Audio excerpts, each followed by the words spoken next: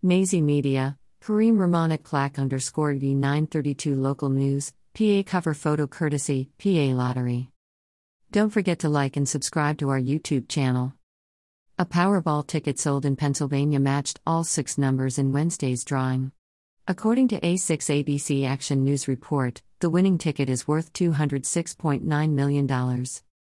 Photo courtesy, Pittsburgh Gazette. The winning numbers were white balls, 9, 21, 56, 57, 66. The Powerball number was 11.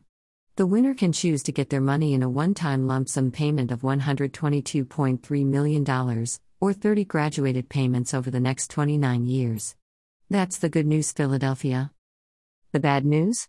The winning ticket was sold in Westmoreland County, PA, that's up there near Pittsburgh.